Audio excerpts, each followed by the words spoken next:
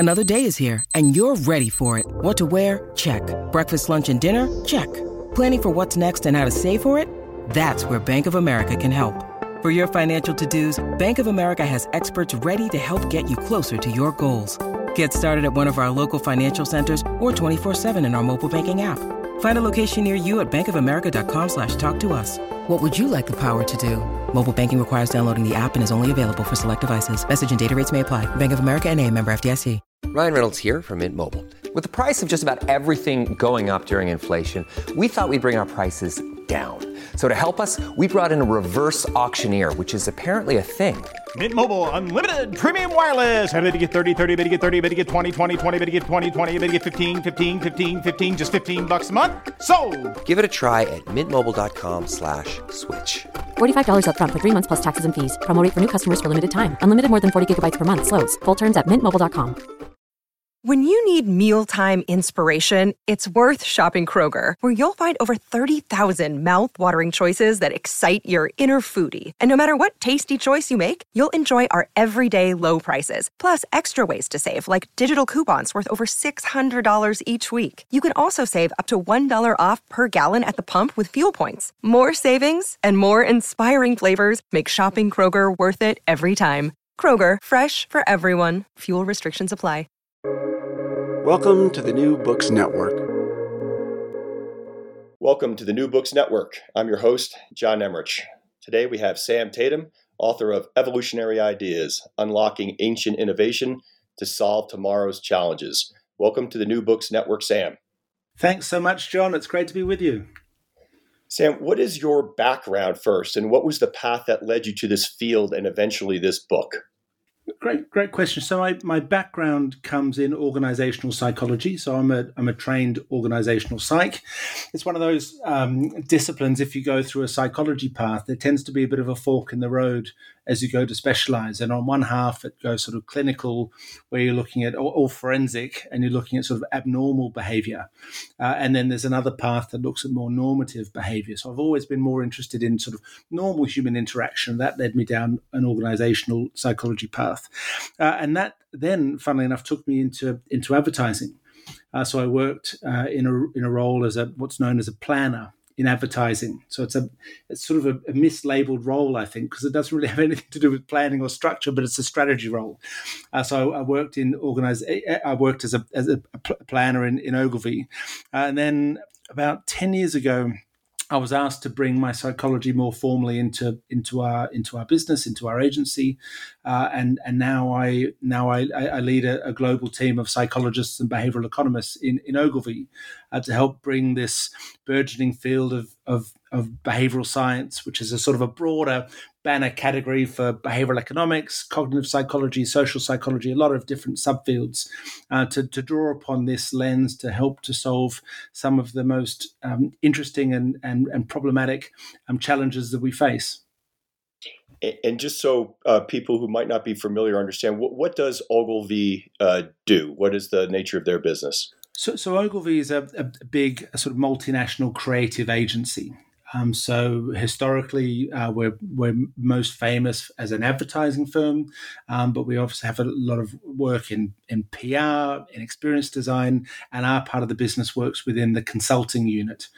So we're technically consultants within Ogilvy, which is sort of a big creative network. Okay. And you use these tools every day in your job that we read about in the book, or nearly every day? That's right. This might be a story of half of the tools that we use, more of the universalities, if we can find them within us. And another half of the tools is now looking at individual differences and cultural differences. So I think there's benefits in looking at both sides of the spectrum. And I talk a bit in the book as to the direction that I've taken for evolutionary ideas and why I think it's certainly beneficial. But I'd suggest this is sort of one of two lenses that are really important to bring to our challenges. Okay. And those challenges that you outline in the book: reinforce trust, aid decision-making, trigger action, boost loyalty, and improve experiences. And there's a big element of innovation in this story, and use Google Glass as an example of an innovation that didn't sell, at least not at retail. Do you and your group get involved in the product development phase before that product is ready to be sold. Absolutely. So there are times we've worked with Silicon Valley firms launching hardware and asking the exact same questions about reinforcing trust. How can a big social media network encourage you to be comfortable having a camera and a microphone in your kitchen? What are the signals and cues that we need to embed within a process to enable that? And what I think is really fortunate. This really stems from working in any creative organization, is the smorgasbord of challenges that you're faced with.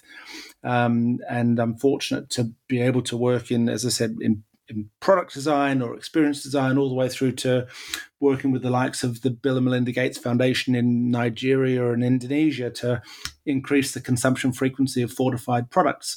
So it's sort of, if it has people at its heart, then there tends to be a way in which we can apply this thinking. So it's a wonderful role. I appreciate that. And I want to talk about, before we go more into the book, this double meaning to your use of the word evolutionary in the title. First, in the literal sense, which fascinated me, and we talked about it before we hit record, kind of a reference to evolutionary biology and how these ideas, these behavioral traits happened in nature, just as in the field of biomimicry, where I love the concept that these ideas have survived billions of years of testing. And if they didn't work, they wouldn't have survived. But you also use evolutionary to call out that this is about small changes or adaptations that can also have big impacts. And it's those kind of innovations, incremental in nature, that I think you're focused on. What's the significance, I guess, is the question of calling out the evolutionary nature of small changes versus the revolutionary? Great question, and that's really the if there was an enemy, and that's too strong a term, I think. But if there was a counter to this book, it's about revolutionary innovation, and an assumption that we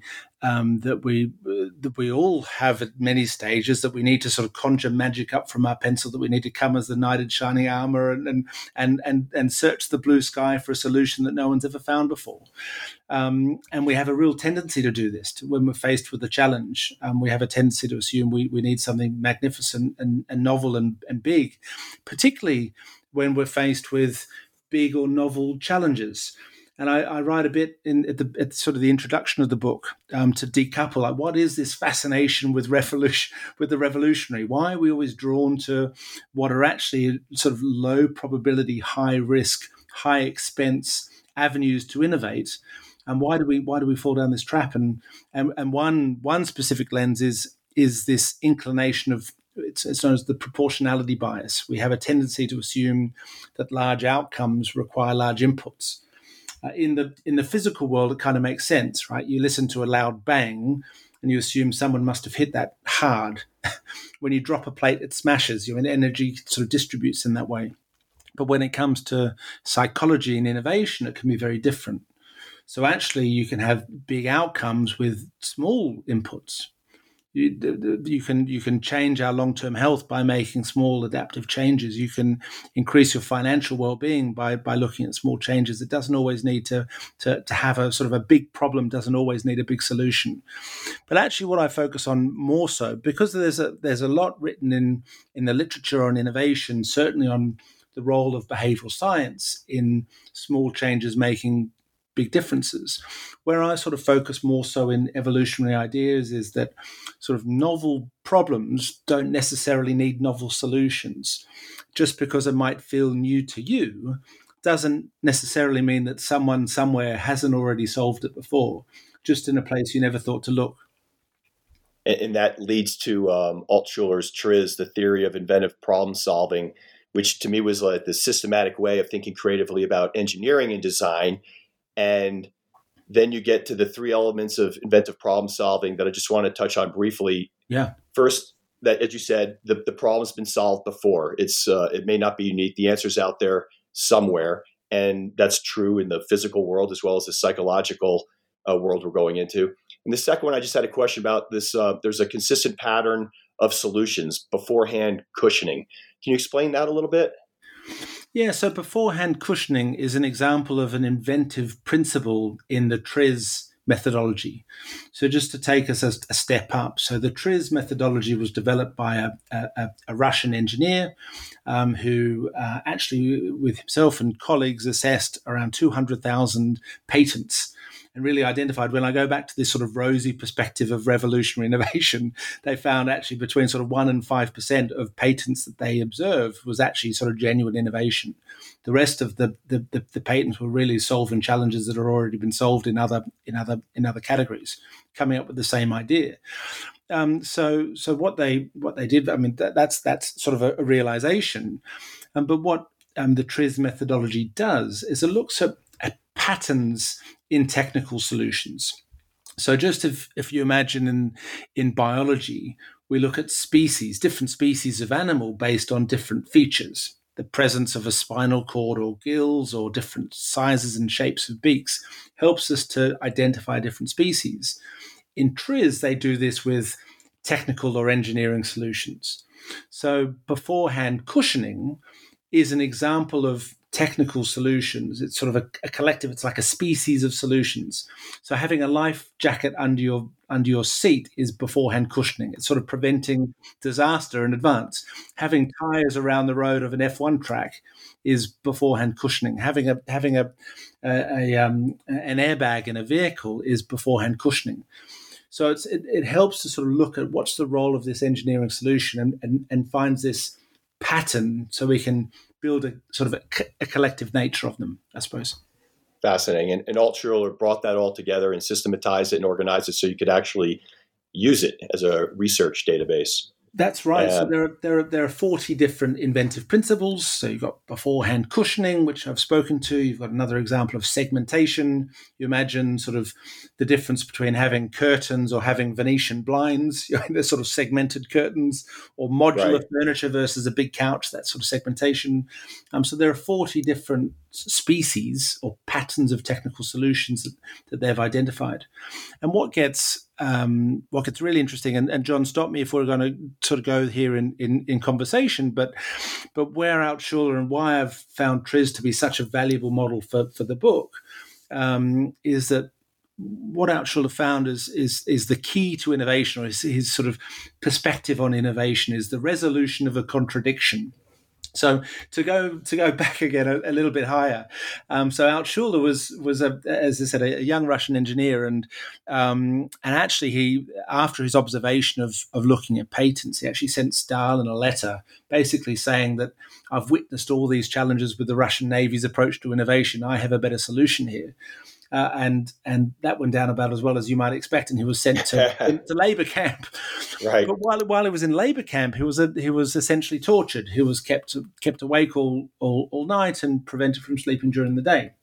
And he's sort of faced with this impossible conundrum of how can I stay awake but get my sleep? How can I keep my eyes open but have them closed fundamentally at the same time? And it sounds like a sort of an impossible contradiction. But what Altshuler did with his prison cellmate was fashion eyeballs out of a cigarette packet and char on these pupils that his cellmate stuck to his closed eyelids. So as the guards walked past, he looked like he was awake, but he was fundamentally sleeping. So they were able to sort of resolve this contradiction, and that was innovation.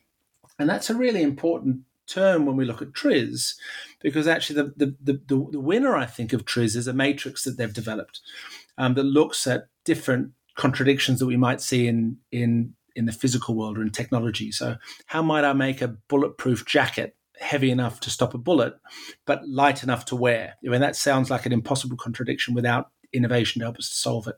How do I make an umbrella big enough to cover the human body, but small enough to put in a handbag? That requires innovation. So to help us to solve those contradictions, we lean on the inventive principles like beforehand cushioning, or like segmentation, or like the concept of a classic Russian nested doll that might help us to redesign an umbrella. So it helps us to say, well, this is the problem that we're faced with, and here's the inventive principle that we should start with. And so right on cue, that was the third element of inventive problem solving, the solving contradictions. And that explanation actually helps me understand why it's so important to the story, because you're still making evolutionary changes, but when you're solving a contradiction like that, the impacts are actually huge. They can be transformative, and that's where it's while there might be adaptive problem solving that gets us to these solutions, sort of increment. Once you can see it, then you can put it in an entirely different frame of reference. And what that helps us to do is change the category that we're in. So we're no longer in the umbrella business. So we're looking at our competitive set of other umbrellas. We're in the how do we make something big yet small business.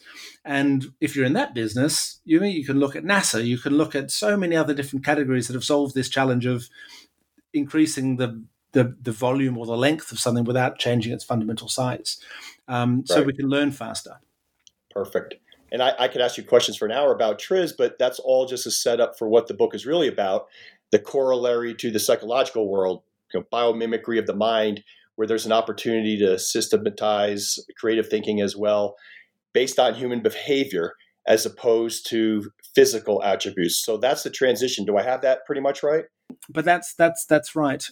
So if we look at the analogy that we form between the engineering or the technical world and the psychological, we also now today, through the burgeoning field of behavioral science, we have a new categorization of patterns of human behavior. So if we look at the stepping stones that we explore in the book, that there are patterns of biological solutions, like the presence of a spinal cord or gills or different beaks that helps us define the world of biology. We have TRIZ that helps us to see this in engineering solutions with inventive principles. And then if we look at behavioral science, which is where the book comes to life, the work of government and academia to identify these patterns in human problem solving and put a label on them. I know it sounds small, labeling these things, but having identified, just like we've got beforehand cushioning, now we can say, here are a suite of solutions that are social norms, or here are a suite of solutions that trigger our scarcity heuristic, or here are a suite of solutions that tap into operational transparency. And once we know what we're looking at, then we can more readily apply it. And that's what gets exciting, I think. Right. And that our evolved perceptions heavily influenced by expectations and our previous experiences and the way information is presented. And I don't want to misuse the word contradictions because it's so important to your story, but I'm wrestling with a couple contradictions of my own in reading the book, and I'll get the first out of the way now. All of these biases and heuristics or shortcuts that I've read about through Kahneman and Thaler and David McRaney, it's fascinating to read that they actually have an evolutionary explanation in your book. But in all those other books and studies about these biases, the consistent theme is they're writing about them because they lead humans to make the wrong decisions, right? Thus our irrational brains in behavioral economics, the irrational man or irrational investor. Why did these biases become ingrained through evolution if they're flawed? Did the need to make a quick decision trump the benefit of making a better decision? Why were they, quote unquote, successful as evolutionary traits? I think your hypothesis is right. In many different instances, having the best solution might take more time than required to have a good enough solution that keeps us alive. And if you imagine a bit like the fact that we experience goosebumps and get the hiccups, that are biological lags from when we were covered in hair that help us to sort of propel the cold, right? We still get the goosebumps, and that's a biological lag. And we have a psychological lag. So all of these, and the language of irrationalities, and Dan Ariely wrote a fantastic book, Predictably Irrational. And that language can sometimes make us feel that we're faulty or we're broken. But I think what's most important is that much of our behavior, interestingly, goes against what could be seen as a classical rational economic model. And when you look at why this might be the case, so say, for example, having a discounted rate in the future. So you can buy it for $10 now, but you can buy it for $8 in 2 weeks' time. And we have a tendency to say, I'll just buy it now. You're in?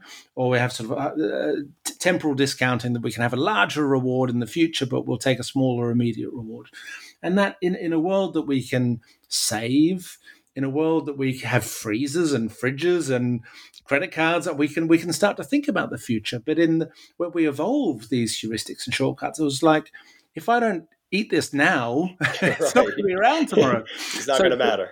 It's not going to matter. So all of these things that might be seen as deficiencies within a modern day context were actually critical to how we got here. So I think we need to look at some of these insights more favorably. I mean, it's yes, they trip us up, and it's important that we understand this so we can build a world or build systems to help us to make the right decisions.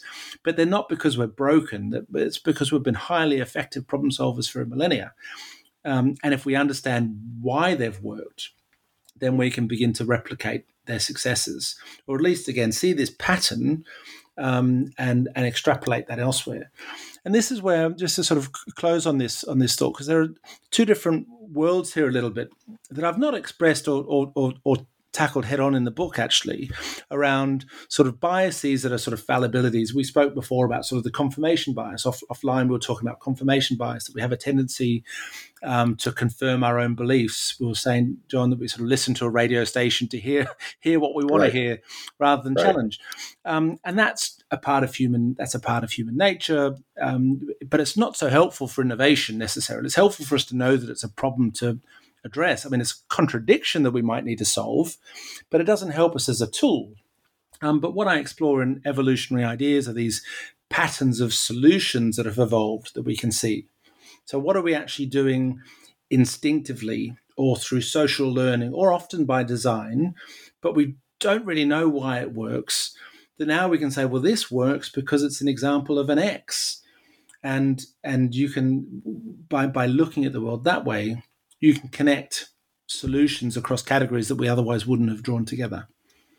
Right. And that's a great transition to getting into the book itself. And if you could explain the concept of the psychological principles using, I chose social proof as maybe something because I just think it's one that's be readily accessible to most listeners. Yeah. So if you think of the going through the stepping stones, if we think of sort of Triz's inventive principles like beforehand cushioning, so if you want to prevent disaster in the future, let's think about predicting that in advance and build for it.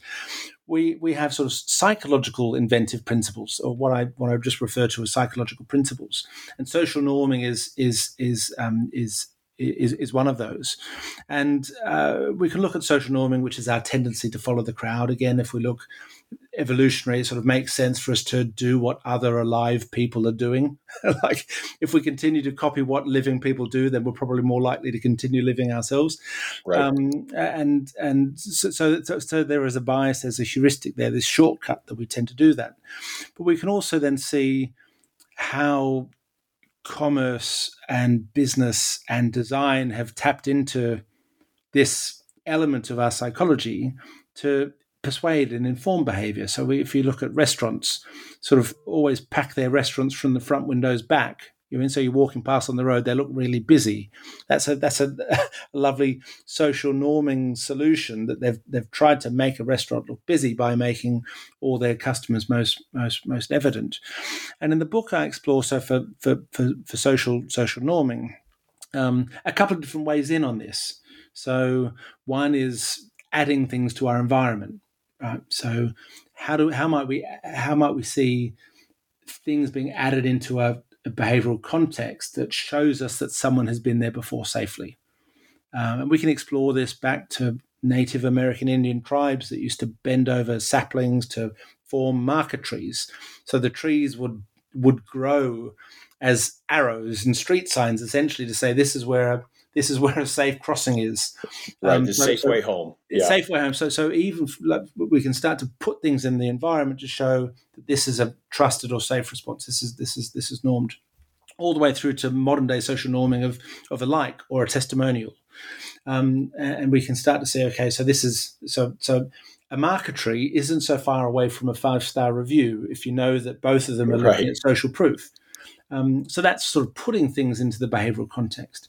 We can also explore social proof from taking things away to show that, well, someone's been here safely before, and that's, if you look at an empty cookie jar, you have a sense that they must be good cookies.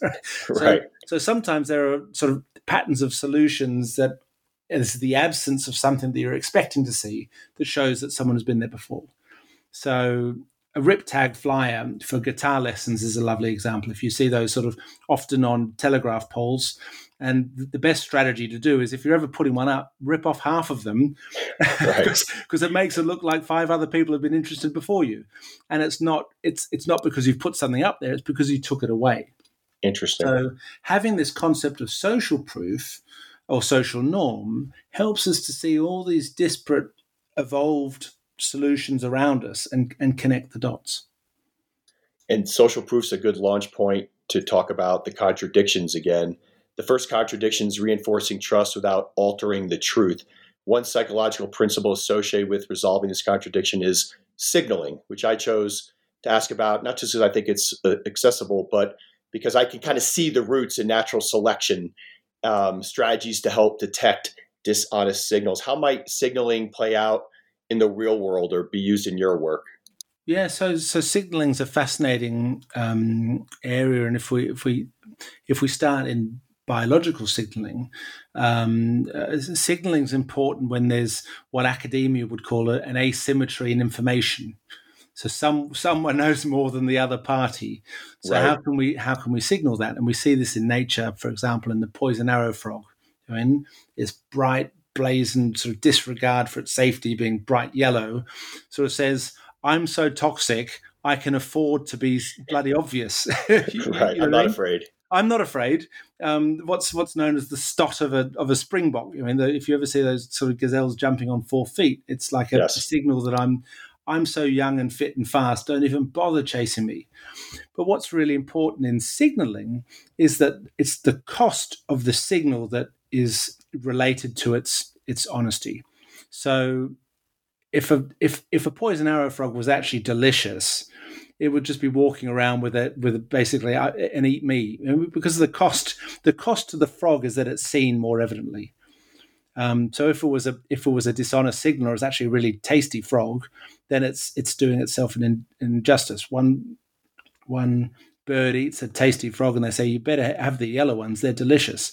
Or an old springbok that's tired and knackered, and it's got to pretend in front of the lions that, don't worry, I'm really young and fit, but it exhausts itself and then is picked off. So the cost of the action is really important to the degree of the honesty. So that's kind of the most important thing of signaling. And we can start to see this in our everyday work. So if we look at, there's an example I write in the book with Octopus Energy, a UK energy supplier. And just before Christmas last year, I think, they wrote out to potential customers and said, don't switch to Octopus. Our research shows that it's far better for you to stay with your existing provider right now, and we'll come back when it's a better time to switch. And that was a cost to Octopus. They could have said switch now, right? But actually, the cost to Octopus reinforces the fact that they don't have a short-term agenda here. They have a long-term agenda. You don't buy a sort of spend 2 months' salary on an engagement ring to up and leave the next day. There's an investment in there that shows that you'll continue with that relationship. So that's a little bit about signaling. If that feels sort of linear enough, that the signaling can help us to reduce what's known as asymmetry in information, when someone knows a lot and someone knows nothing. But a signal is only valuable if it costs you something. It's like a purpose is only valuable if you're invested within it. And if you can show the sacrifice or the cost within the signal, we can help to reinforce the perceptions of trust that come from it. And is this related to this concept of reputational cost that you bring up? How does that figure? So reputational is another element of the cost to the signaler. So again, if and when you look at most powerful signals, they're not one-to-one, they're one-to-many. The coloration of the poison arrow frog is like everyone can see that. So the cost to reputation is essentially if there was a risk that someone would say, That's bullshit, frog. I know you're delicious. then your cover's blown. Right. If there's a risk of just one bird that tried it one time, said, no, you're delicious, and then you risk it. So what we actually can see is that oftentimes digital brands with big digital footprints like Google or Facebook or Uber tend to merge into traditional media when looking to communicate important things like safety or trust, because it shows if Uber does an ad that makes this claim and it's on the Super Bowl, right? We know millions of people are seeing this. So if someone doesn't agree with this, or if someone says that's not the same as my experience, then that's an increased reputational cost. They'll say this is bogus, this is wrong. Whereas if it's one-to-one, if Uber's just telling me this on a personalized banner, then it's very hard for me to, unless I've had that experience myself. There's no what would be a good term? There's no community effect to call that's a mistruth. Right. So that looking at reputational cost as a part of the signal is important. And that notion that a more public broadcast could actually be better than the signal from a targeted ad to just one viewer, I found fascinating. I remember, 25 years ago, a book came out, One-to-One Marketing. That's what it was all about was, hey, John, I designed this just for you. But, how do I know you're telling the truth to just me? And that's right. And I think there's a time and a place for that. But when we're looking specifically around trustworthiness, I mean, it's no surprise that most scams occur via email. I mean, you don't see many scams that are at 30 seconds exactly on a billboard, because someone's like, don't call that guy you're in, because it's public enough to have an increased reputational cost. So there's a couple of different ways of thinking about signaling and in sort of the cost to utility. So I've made this decision at great expense, you're in. And so I'm good for it, you're in, because if it goes wrong, then I'm out. Right. All the way through to reputational costs that actually, if I was lying to you, I would be found out pretty quickly because this message is public enough. The start of the Springbok is for everyone to see, not just the private dance for the lion. Right.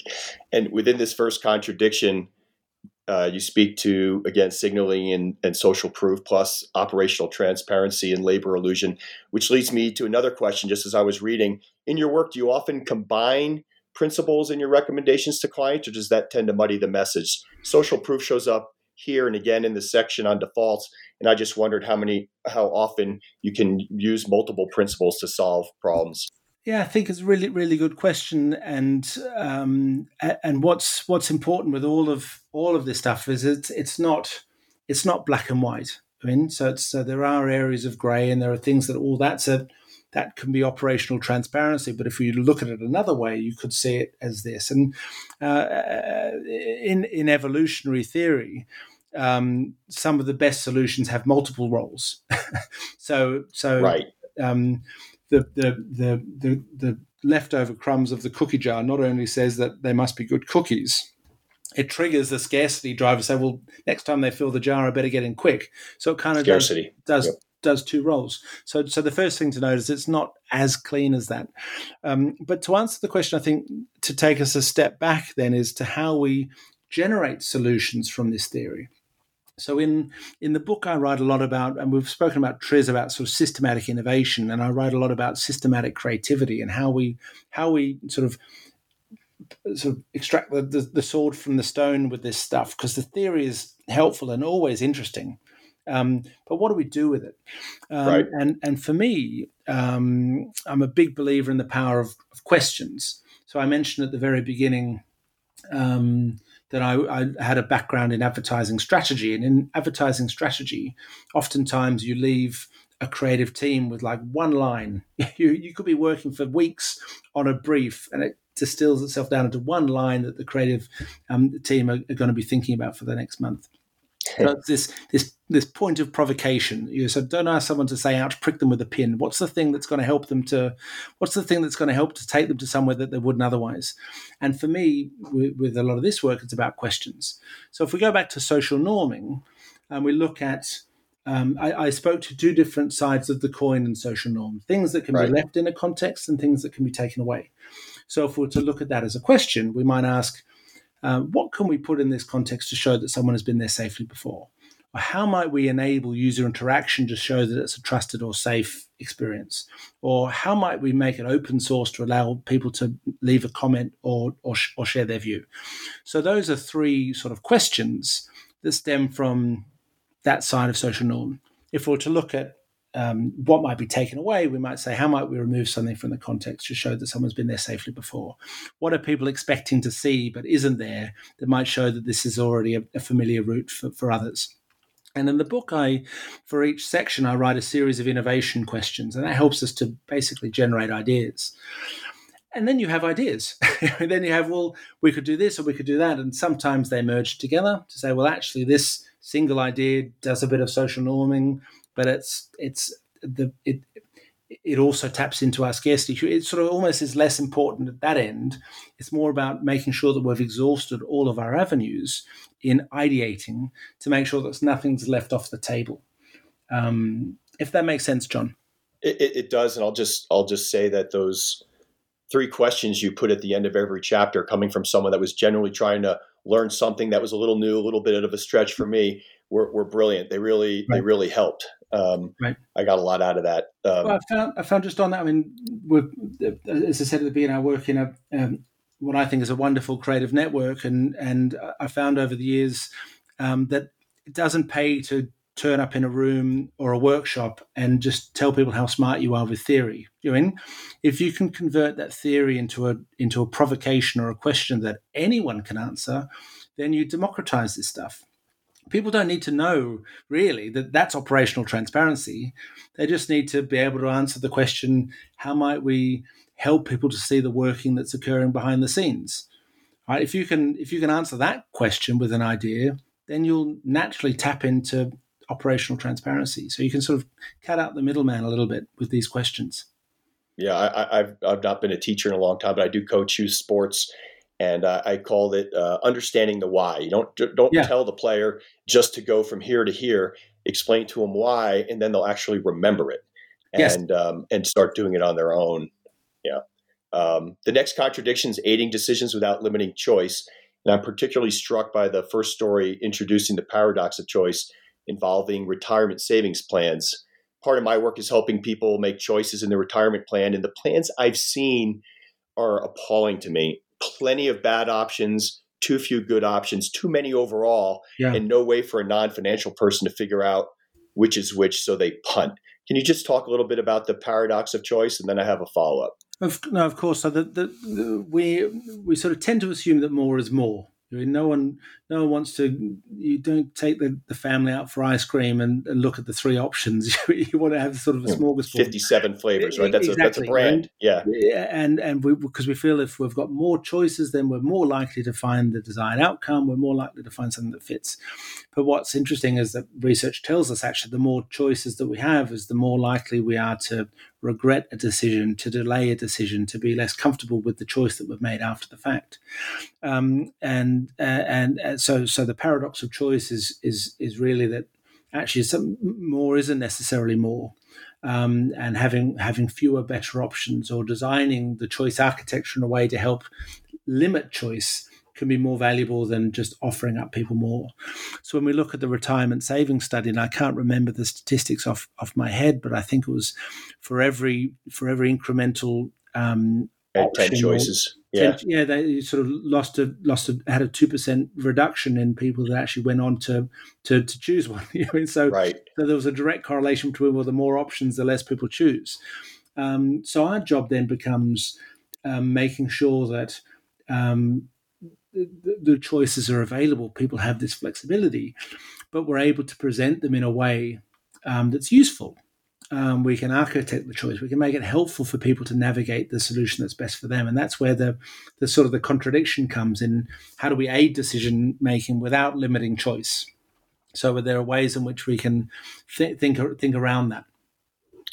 And I'm going to get back to choice architecture in a second, but my follow-up on this topic comes out of the processed food world, where sadly, I think it was Michael Pollan maybe that introduced the world to this consultant in upstate New York that came up with the Bliss Index through a large number of focus groups. It's the optimal amount of sugar, salt, and fat you can put in any product to maximize consumption.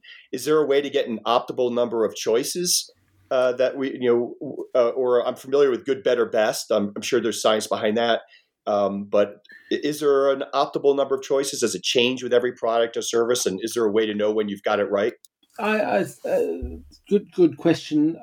I'd suspect that I don't have the answer, the absolute answer, but I think there would be different numbers for different categories. If you're looking at a mobile phone plan, you probably don't want 15 options, but if you go into a restaurant, you probably also don't want 3. Right.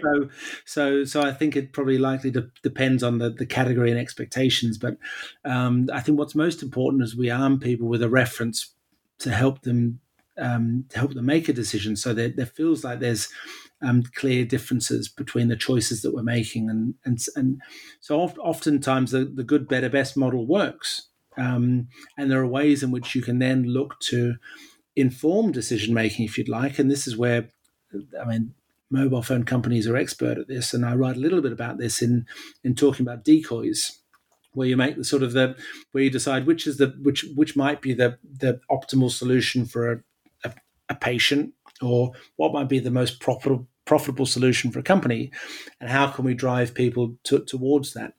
And a decoy is essentially having a choice that's of equal cost but lesser value.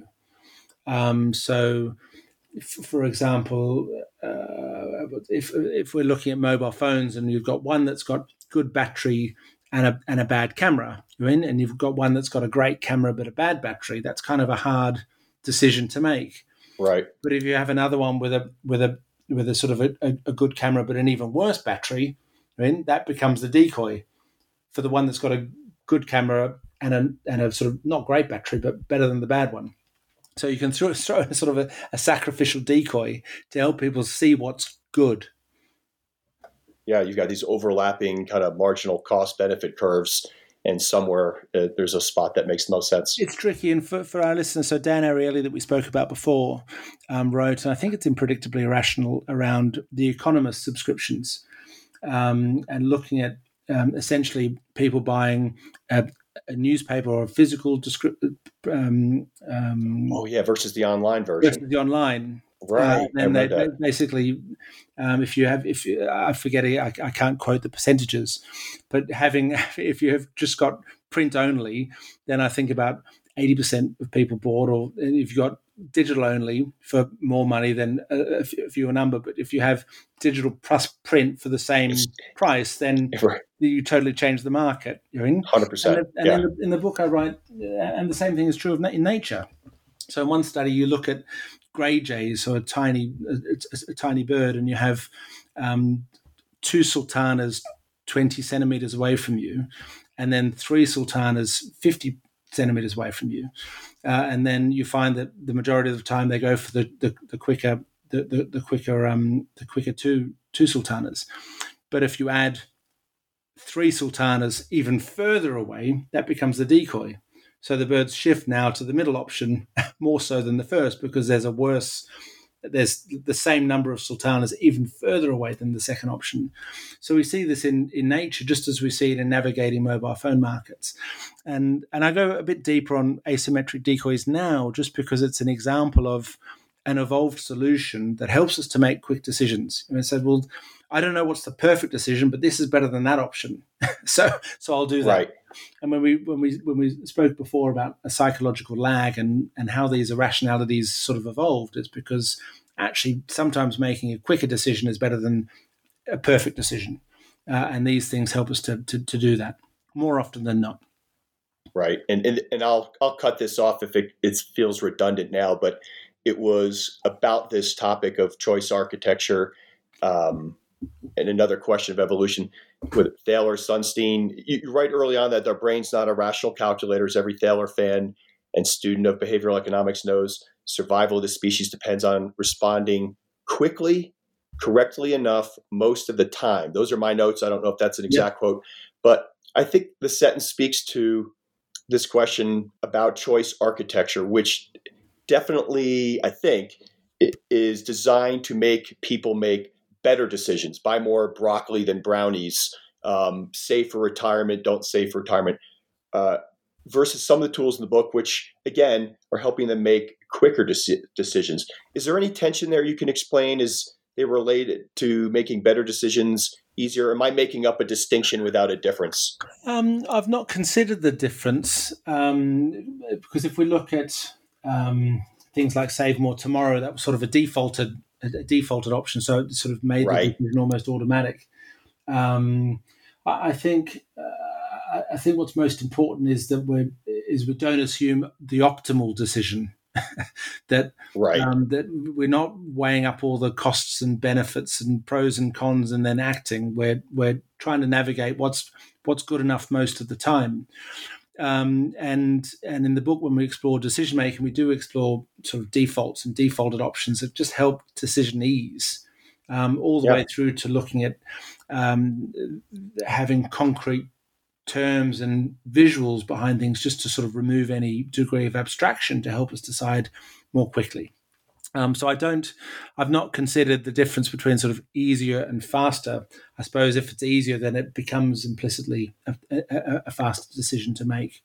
What we're trying to do is remove the expectation of optimization and remove the cognitive load from individuals to help to inform choices in a way that we know the brain is more likely to respond to because of the way we've been built over time. And you're dealing in the real world. That's the Achilles heel of all of modern financial theory, the academic piece, that we are what Thaler calls the econ, the perfect economic, who's processing thousands of data points and building spreadsheets to make a simple decision like I'm going to, sell this stock.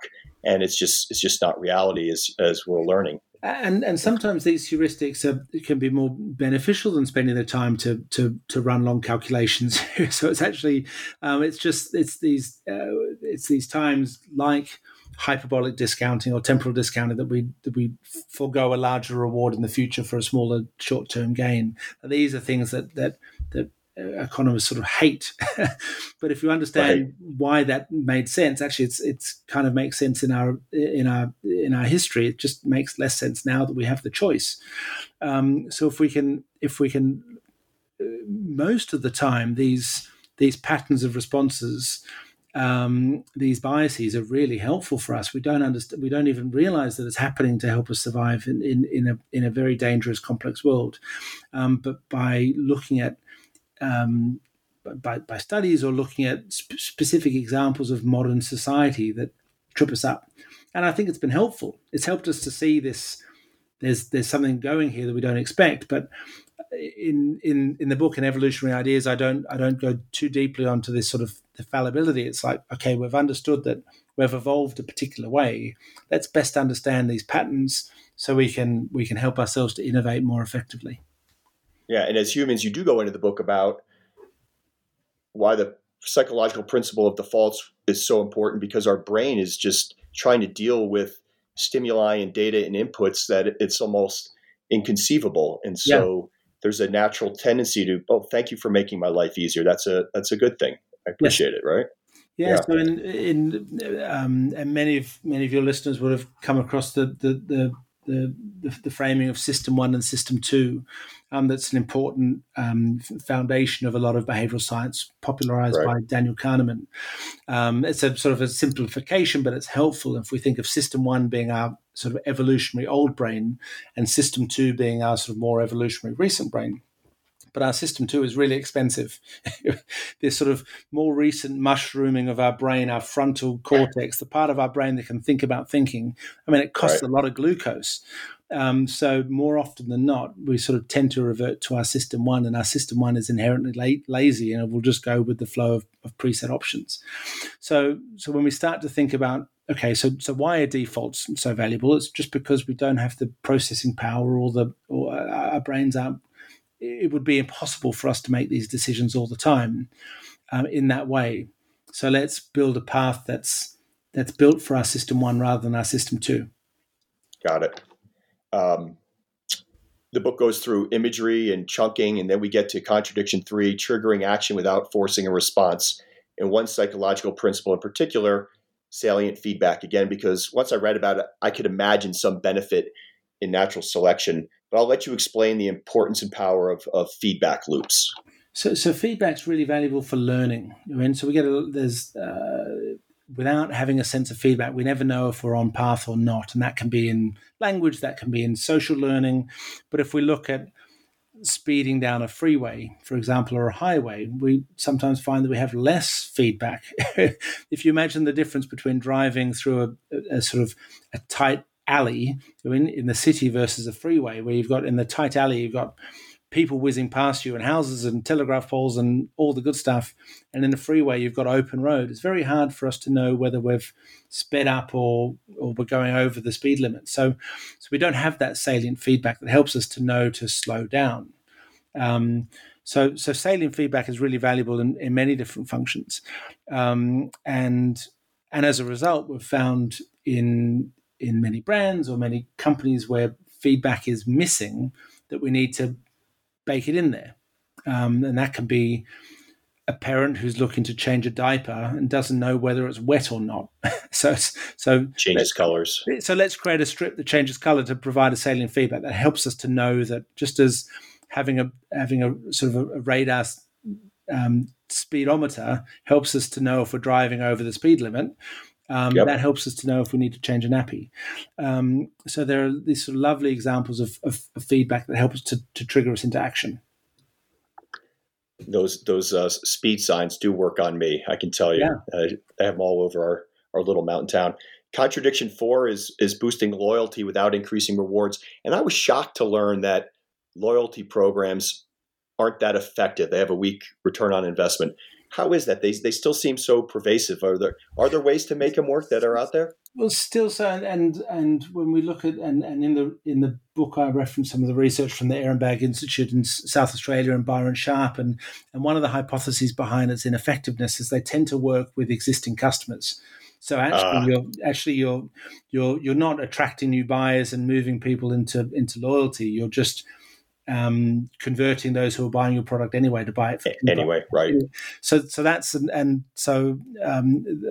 think if you look at frequency of purchase and consumption, even brands like Coca-Cola, I think, have such a long tail of consumers. So I think about 4% of Coca-Cola's drinkers account for 25% of the volume. The other 96% are on this sort of really long tail. So essentially, one argument, school of thought, is that loyalty is extremely difficult, and it's a bit of a mythical beast for us to chase.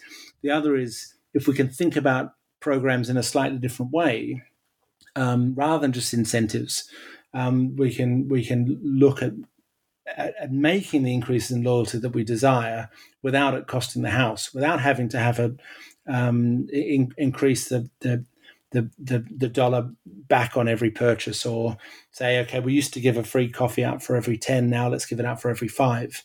There are ways in which we can bridge that gap using psychological levers, not necessarily commercial ones. Okay.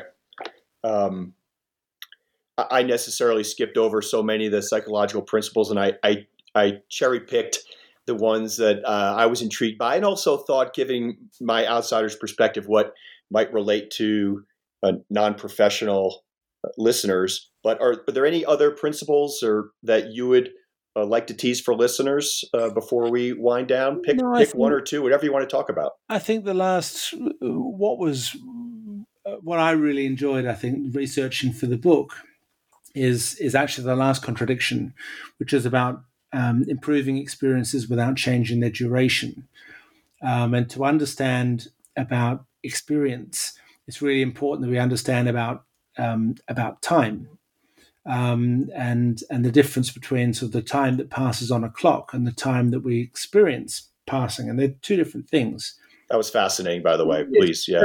And it was for me too. It wasn't an area of strength, but it was a really important area to explore in covering what I wanted to cover for the book. But when we look at all the classic things like time slows down when you feel like you're about to crash your car, and all these anecdotal feedbacks are starting to be proven in experimental paradigms that under stress, under situations of novelty, we really focus all of our attentional resources on the moment, and we take many, many more photos, for lack of a better term. We just capture every inch of that moment, so that time naturally feels longer. when we're in safe or familiar environments, our brain can afford to switch off again a little bit. We don't have to be thinking there's a saber-toothed tiger around the corner every time we put the bins out. And so by understanding at a physiological level, I suppose, what stretches or compresses time, then you can start to look at solutions that have evolved to improve our experience of weights, or focus our attention on positives. We can start to see actually why they make a lot of sense. So I'll speak to one sort of specific concept within that around occupied time. It's the old sort of kitchen statement of sort of a watch pot never boils is a really lovely one. And again, we sort of tend to find that a lot of this theory exists intuitively. We just haven't had the science behind it. Right. And what's interesting, when we're unoccupied, we're bored. And if you think like you're bored, certainly for me, a couple of years ago, I would never have thought I'm really stressed, but actually when we're bored, we're stressed. When we're in a high arousal state, and we're stressed, it makes, the theory argues that it's a benefit for us to feel stressed when we're bored. It's an adaptive feature because it encourages us to do something else. If we're sitting there twiddling our thumbs, we're not out there looking to find our reproductive partner. We're not out there searching for cognitive or social stimulus that will help us in the future. So we're stressed to do something else. But when we're stressed, again, our attentional resources are focused and time feels longer. So when you're bored, it's not just you're doing nothing. Actually, because you're stressed, time feels longer than it should. So once you understand that, it makes sense to know, well, just by occupying people, and it can just be like watching YouTube and tricking your brain into the fact that you're not bored, or if we look at Disneyland, extending the queue to make it feel like it's part of the ride, so you don't feel like it's a wait at all. These are really genius ways of converting unoccupied time into occupied time. The wonderful intro to that chapter, I say the wonderful intro, the anecdote that I appreciate, right, that I wrote about, is from a Times article, I think some time ago. It was about Houston Airport. And Houston Airport were experiencing lots of complaints for their arriving passengers. And the executive team got together and what they did is they found people were spending sort of 80% of their time just standing at the luggage carousel. So they improved the efficiency of the baggage handlers. I think they knocked about 8 minutes off the total waiting time, but the complaints continued. So the solution that actually worked, rather than sort of sanding down minute by minute based on sort of small incremental efficiencies, what they did was just ensure that the cargo bridge from the plane was at the opposite side of the airport to the carousel. So they made their customers or their passengers walk 7 times further. But because you're walking, you're occupied, you're doing something. Right. So by actually getting people to walk further, they reduced complaints because it converted unoccupied time into occupied time. And if you think of that back into sort of the evolutionary underpinnings of this, we're probably more likely to bump into the love of our life walking to the carousel than maybe we are standing blankly at it. And it's right. It's a lovely way of thinking. It can be so simple to think about the psychological solution to this, rather than an engineering solution, rather than spending more money, getting more baggage handlers, rather than sort of increasing the horsepower of the engines that get the luggage from the airport from the plane to the carousel. So just get people to walk further. And that's what I love about this stuff, is it gives you permission to think slightly differently. It gives you permission to borrow from Houston, to borrow from Disney, to borrow from a McDonald's ATM sort of receipt when you're experiencing a meal. All these different worlds can come together once you know what you're looking for, and the codification of behavioral science has given us that. And by asking better questions of our problems, we're able to redistribute their value ourselves. Yeah, this topic, the application that jumps out right away is what you talked about, just dealing with cues, whether it's the airport or the coffee shop. And it leads to your next book, I see, Sam, which is applying this not just to engineering solutions or marketing solutions, but business processes. right? The way things are structured. And I think if we can identify a contradiction that we need to solve, and that's if we look at the analogy of TRIZ, I think they identified about 1,500 different parameters and distilled those down into 39 parameters. I mean, we explored 5 different areas in evolutionary ideas, but there's many more nuanced ways in which we can think about this and build a process for not a perfect science. It's behavioral science. It's not perfect science, but by thinking about problem solving in a more structured, systematic way, drawing upon evolved psychological solutions rather than, firstly, assuming that we can conjure up magic from a blank page and starting from scratch, that actually there's an assumption that it exists somewhere and we can redeploy it. And it can be more efficient, more effective than costly, rational engineering or technical solutions. And that's really what we're seeking here. What you're after. Your story of the pain of boredom, there may be a multiplier effect. I just listened to an interview with Dan Gilbert at Harvard where he talked about studies that showed that humans today just cannot be alone with their own thoughts. Yeah. Like that's why you said that the YouTube or social media, what does that do but gives you a distraction? It shrinks time, it fills time, and it prevents you from having to be, stuck in your own head, which we just have lost the ability to do, I think. Totally. Be alone again. If we go back to what is the survival benefit of sitting there twiddling our thumbs? Virtually nothing. If we can trick our brain to think that we're at a rock concert, or doing something with our time, or we've turned into surgeons and we're currently on the set of House, then we're doing something beneficial. We're learning something. Then we're half the way there. But I think I certainly find it helpful to understand why this might be the case. Why does time shrink and or compress and stretch? And then what are the times that we want to stretch it? Because that's the other thing. We often talk about shrinking time. That's when we're talking about weights, but we're looking at extending time when it's really positive moments. Right. The last sort of psychological principle that I explore in the book is about the peak end effect and how we tend to remember experiences based on their peak moment and how they end. You can start to think about designing really valuable, distinctive peak moments in a hotel stay, or peak moments in a customer service that is designed to make it feel really long, to stretch that time. So we sort of, just like an accordion, we can expand it and contract it based on what we're seeking to achieve, and this gets us some of the way to doing that. That's fascinating. Sam, good books entertain, better books make you do some extra research on the side, which I've already started doing. I have 2 Dan Ariely books on my nightstand for 6 months, and right. I'm going to start reading them today.